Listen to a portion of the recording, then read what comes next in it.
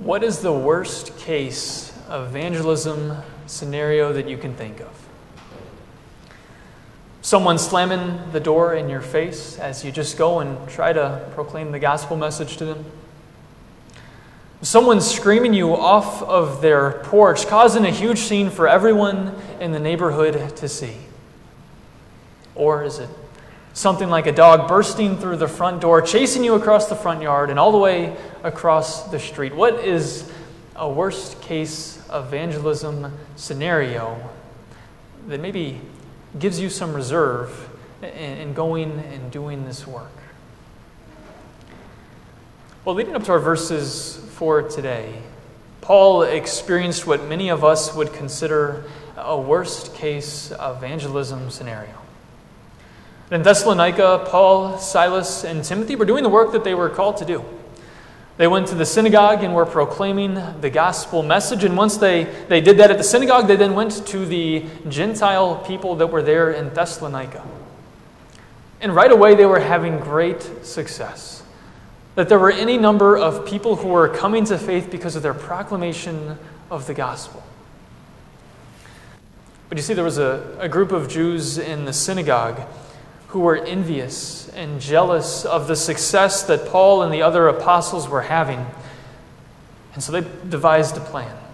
They decided to stir up the city, form a mob that sought after Paul, Silas, and Timothy to drag them before the authorities so they could be put to death for treason. But Paul, Silas, and Timothy were able to escape at night, and they traveled far away to the city of Berea. And in the city of Berea, when they were once again in safety, well, they continued the work that they were called to do. In the town of Berea, they went to the synagogue, once again proclaimed to the Jewish audience there that Christ was the promised Messiah. And they then went to the Gentile audience and proclaimed that Christ crucified to them as well. But you see, that same group of Jews that persecuted them all the way in Thessalonica heard about what they were now doing in Berea. And so they traveled there. And once again, this group of Jews stirred up the crowd against Paul, Silas, and Timothy. I mean, this was a worst-case evangelism scenario. That this group was doing anything in their power to keep Paul, Silas, and Timothy from proclaiming the gospel message to people who so desperately needed to hear it. So Paul, Silas, and Timothy devised their own plan. Instead of simply going to the next town over, as they had done from Thessalonica to Berea, which would run the risk of having this group of Jews continue to follow them from place to place, they decided to go much further away so they could start off with a clean slate. And so Paul went ahead of Silas and Timothy all the way to the great city of Athens, where Silas and Timothy would eventually be there to join with him, where they would once again start their work of proclaiming the gospel message. And since Paul got there before Silas and Timothy, well, he had some time on his hands. And so Paul decided to take a tour of the city to get a feel for the culture.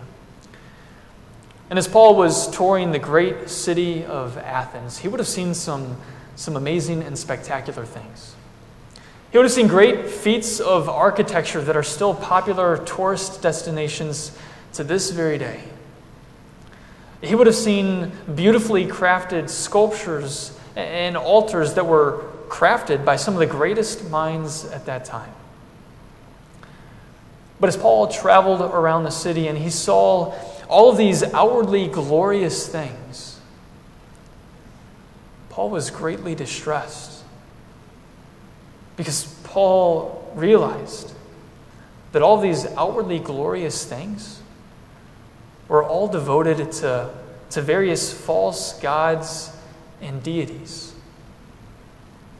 And so Paul, even though he had just gotten out of a situation where he was persecuted for proclaiming the gospel message, and even though Paul was currently all alone without Silas and Timothy there to back him up and help him in his work, He couldn't wait any longer.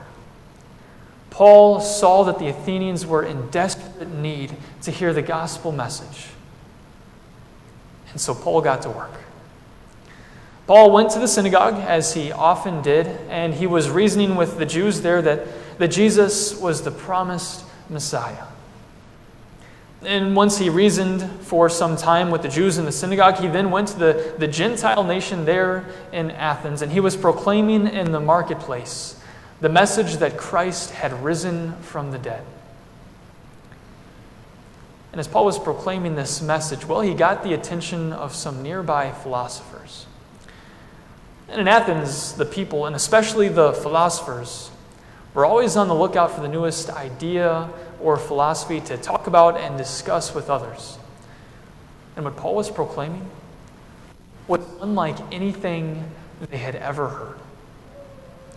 And because this message was unlike anything they had ever heard, well, they figured that this was a message that the Areopagus, the Supreme Council in Athens, the representative group of the people, needed to hear.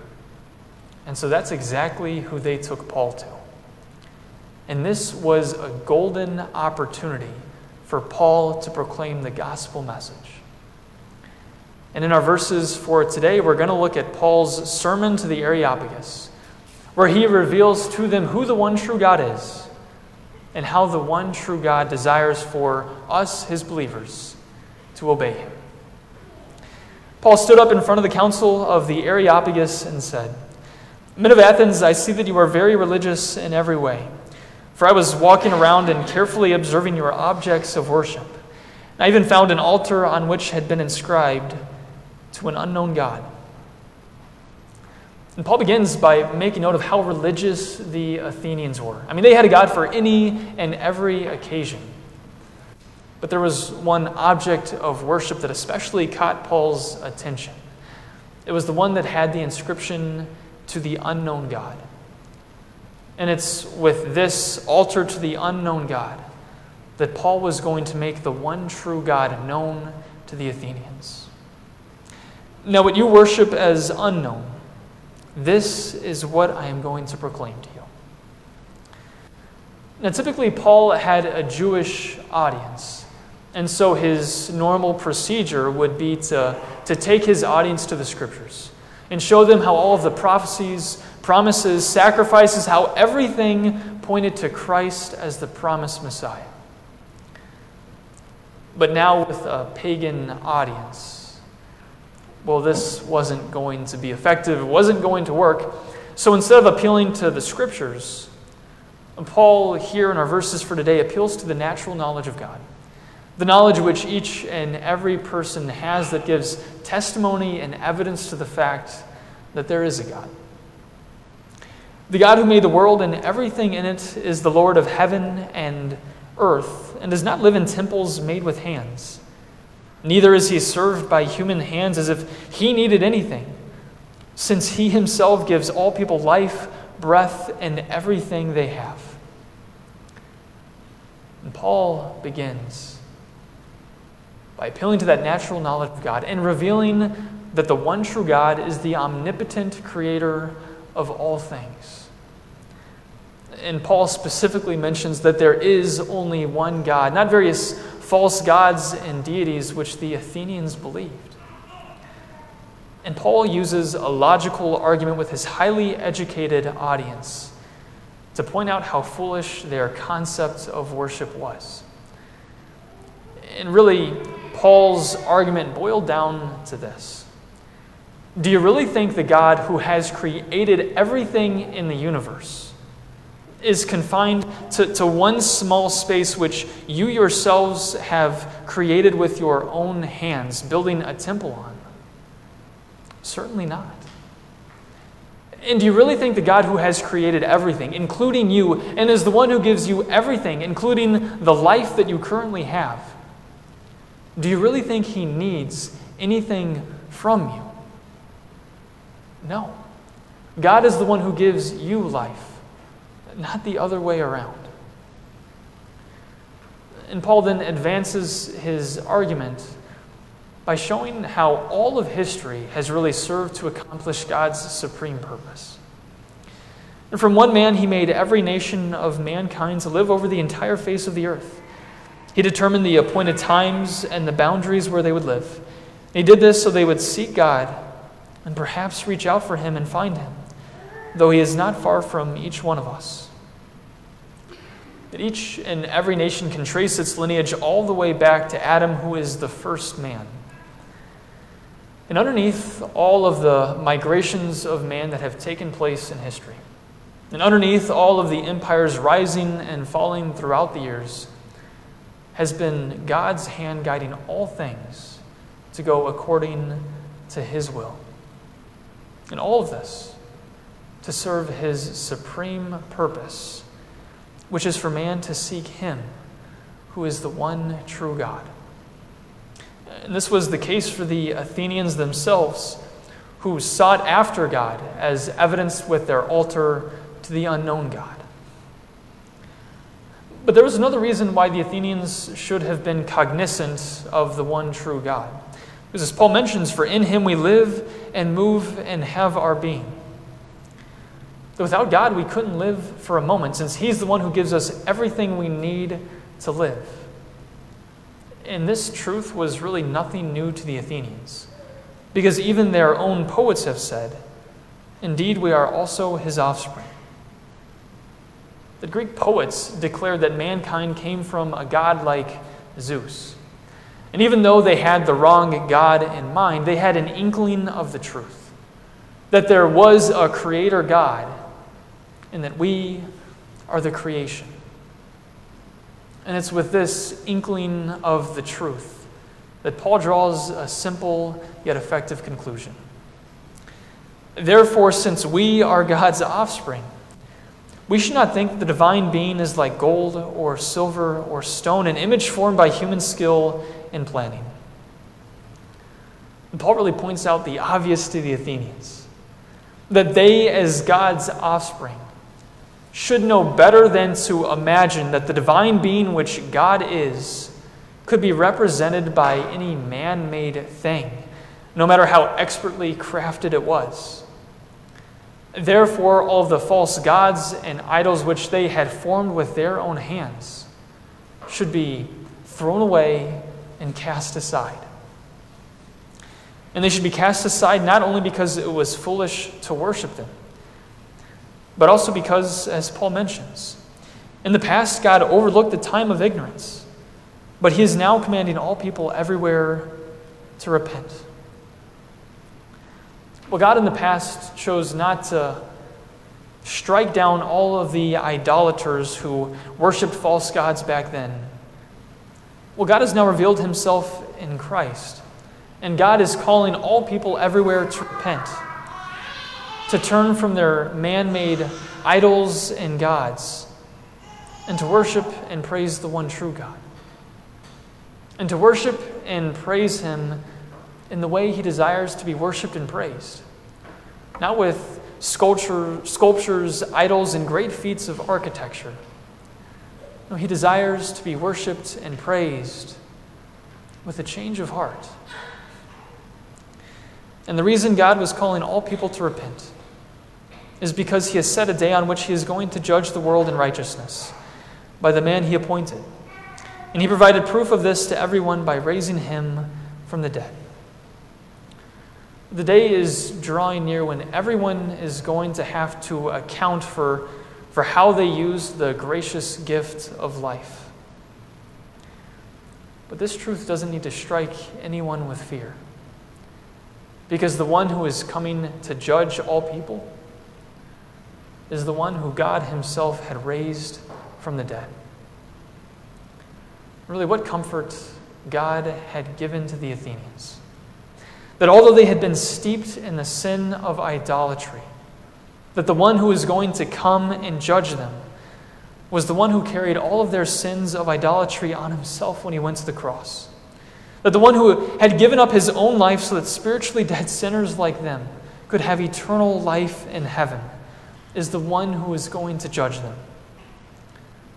And so they could be confident and certain of the forgiveness that they had received, because Christ had proved of the forgiveness he won for them through his resurrection. For so long, these Athenians had been searching to find and discover the one true God. And they had gotten so close with all of their idols and false gods and deities. But in our verses for today, we see that Paul reveals the one true God to them. And he reveals to them that living as the offspring of the one true God means living a life of repentance. Turning away from the sins that plague our hearts, turning away from the idolatrous practices that they were falling into, and then focusing on the one who was obedient to the point of death on a cross and who rose from the grave for their salvation. As we think about our verses for today, there's really two key takeaways for our own lives. And the first key takeaway is how we approach evangelism. And really we see a beautiful example of that with what we see Paul do in our verses for today.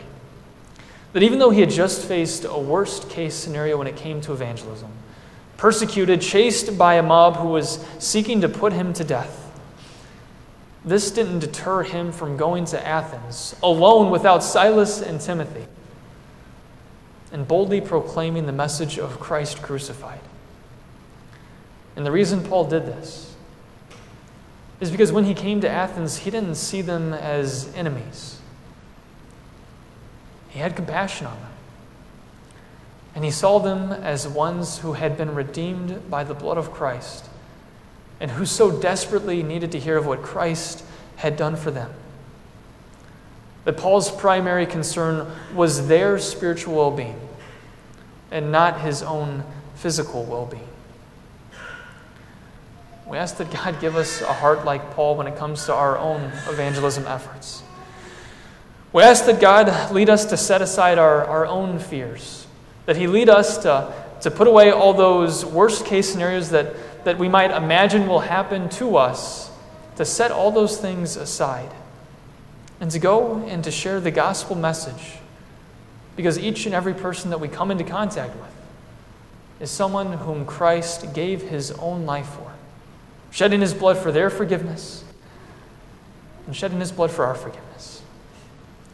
And as we go and do this work, we really get to share the peace, joy, and comfort that we have found in knowing what Christ has done for us, leading others to see who God truly is and what he has done for them. And the second takeaway that we really see in our verses for today is how to think about our obedience to God. The Athenians thought that the god, or gods in their case, were pleased with all of the altars, sculptures, and great feats of architecture that they had accomplished. But really this was all a delusion. That they were worshiping false gods instead of their obedience was actually angering the one true God.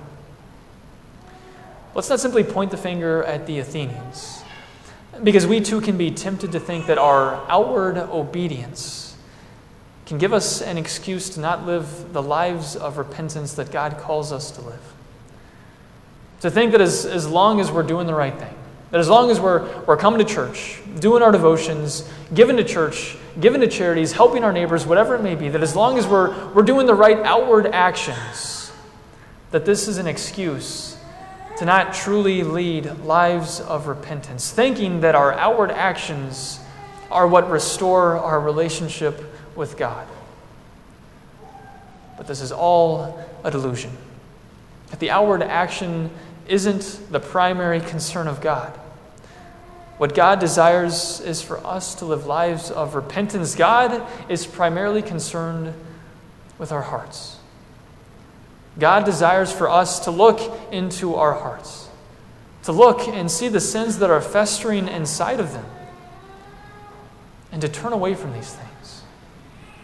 To turn away from them because they're leading us down a dangerous path, leading us down a path that could break our relationship with him.